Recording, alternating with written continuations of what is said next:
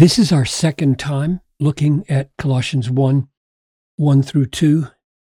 I want to focus on Timothy, our brother. Paul, an apostle of Christ Jesus, by the will of God, and so now Timothy is being listed here, along with Paul, as a sender of this letter. That's significant. Why? Paul, an apostle of Christ Jesus, by the will of God, and from me, Paul, and from Timothy, to the saints and faithful brothers in Christ at Colossae, grace to you and peace from God our Father.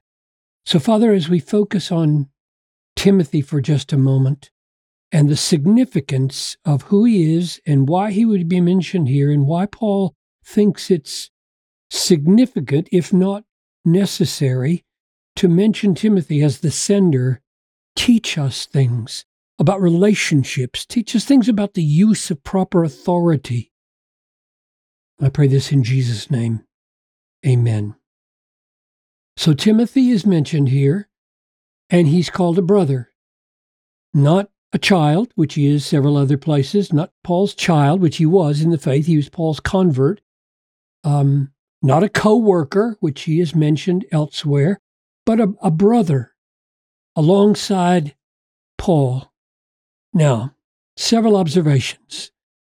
Timothy, amazingly, is the only person in the New Testament who is listed as a sender of letters and a recipient of letters. Nobody else. Here are the letters where he's mentioned as a sender. Colossians, 2 Corinthians, Philippians, 1 Thessalonians, 2 Thessalonians, Philemon. All of them are from Paul, and Paul says, they're from me and Timothy. And in these also Silvanus. And as we, of course, know, the letters to Timothy are 1 Timothy and 2 Timothy. Paul, an apostle of Christ Jesus, by the command of God our Savior and of Christ Jesus our hope, to Timothy, my true child. You are my convert. I love you, and I'm viewing you in this letter as my spiritual offspring. Or 2 Timothy, Paul, an apostle of Christ Jesus, by the will of God, according to the promise of the life that is in Christ Jesus, to Timothy, my loved child. I love you, my child, and I'm writing to you. So there are 2 letters to Timothy, and there are 6 letters from Timothy alongside Paul. Nobody else gets that distinction in all the New Testament. So who is Timothy? Here's where we meet him. This is a description of Paul on his first missionary journey around 45 AD. So Timothy's going to be his partner for 15 to 20 years. Paul came also to Derbe and to Lystra. Now, those are towns in southern Turkey today. A disciple was there named Timothy. So he'd never met Timothy before, and he meets him in Lystra. The son of a Jewish woman who was a believer, but his father was a Greek. He was well spoken of by the brothers at Lystra and Iconium, the Christians. Paul wanted Timothy to accompany him. So he saw something in Timothy that made him say, I want that man to be my partner, that young man who has significant weaknesses in his own timid lifestyle, as we will someday see in 1 and 2 Timothy, but I want him.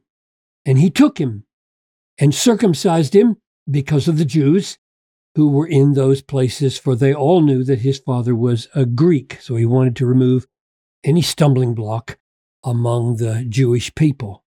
You don't have to be circumcised, of course, as a Christian. That's part of our freedom, but you're free to if it helps your ministry.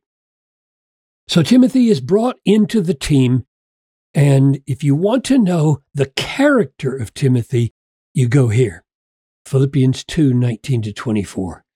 I hope in the Lord Jesus to send Timothy to you soon, so that I too may be cheered by news of you, Philippians.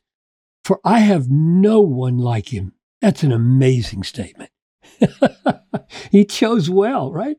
I have no one like him who will be genuinely concerned for your welfare. Timothy has a real loving orientation on the good of others, not just his own, for they all seek their own interests, not those of Jesus Christ. But you know Timothy's proven worth, how as a son with a father he has served with me in the gospel. I hope, therefore, to send him just as I see how things will go with me, and I trust in the Lord that shortly I myself will come also. So Timothy is an absolutely extraordinary, loved child, co-worker, brother of Paul. Paul loved to have Timothy along with him. So the question is, why was Timothy included here? Indeed, why was he included in 6 letters as the sender? Timothy didn't add anything to Paul's apostolic authority. He was simply a convert. He's the one who gets instructed in 1st and 2nd Timothy, not the one who gives instruction. So his instruction authority is under Paul, so he's not added here to increase Paul's authority. So why include Timothy in the person from whom the letter is coming? So I'm going to make a suggestion for you to consider. I believe that Paul was an extraordinarily wise and authentic relational person who understood that authority was not the only thing that commended his writings. Let me illustrate what I mean and then come back and apply it here to Timothy. So here we are in Philemon, and Paul is writing to Philemon to persuade Philemon to receive back his runaway slave Onesimus no longer as a slave but as a brother. And here's the way he does it. Though I am bold enough in Christ, indeed, he's an apostle, he can require Christians to do what Christ instructs him to require. I'm bold enough in Christ to command you to do what is required. Yet, I'm not going to do that. I'm not going to use the authority push. Yet, for love's sake, I prefer to appeal to you, I, Paul, an old man and a prisoner. So he calls attention to his age, he calls attention to his being a prisoner, and instead of using his rightful authority, he chooses to appeal and exhort. That's very remarkably wise relationally, right?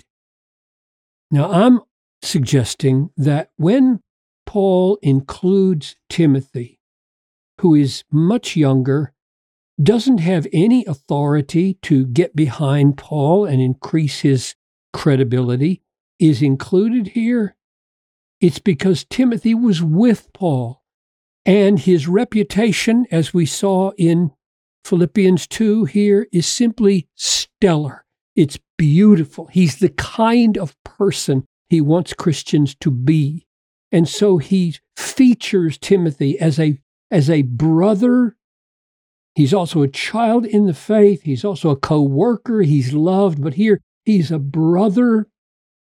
And therefore, Paul is writing to the Colossians not just with apostolic authority, but along with a beloved brother who has read everything I have written, who loves me and I love him, and we together are commending to you everything that's in this letter. Now that's remarkable to me, and it teaches me a good bit about how to handle rightful authority in the home, rightful authority in the church, rightful authority in other situations like a teacher or a boss at work.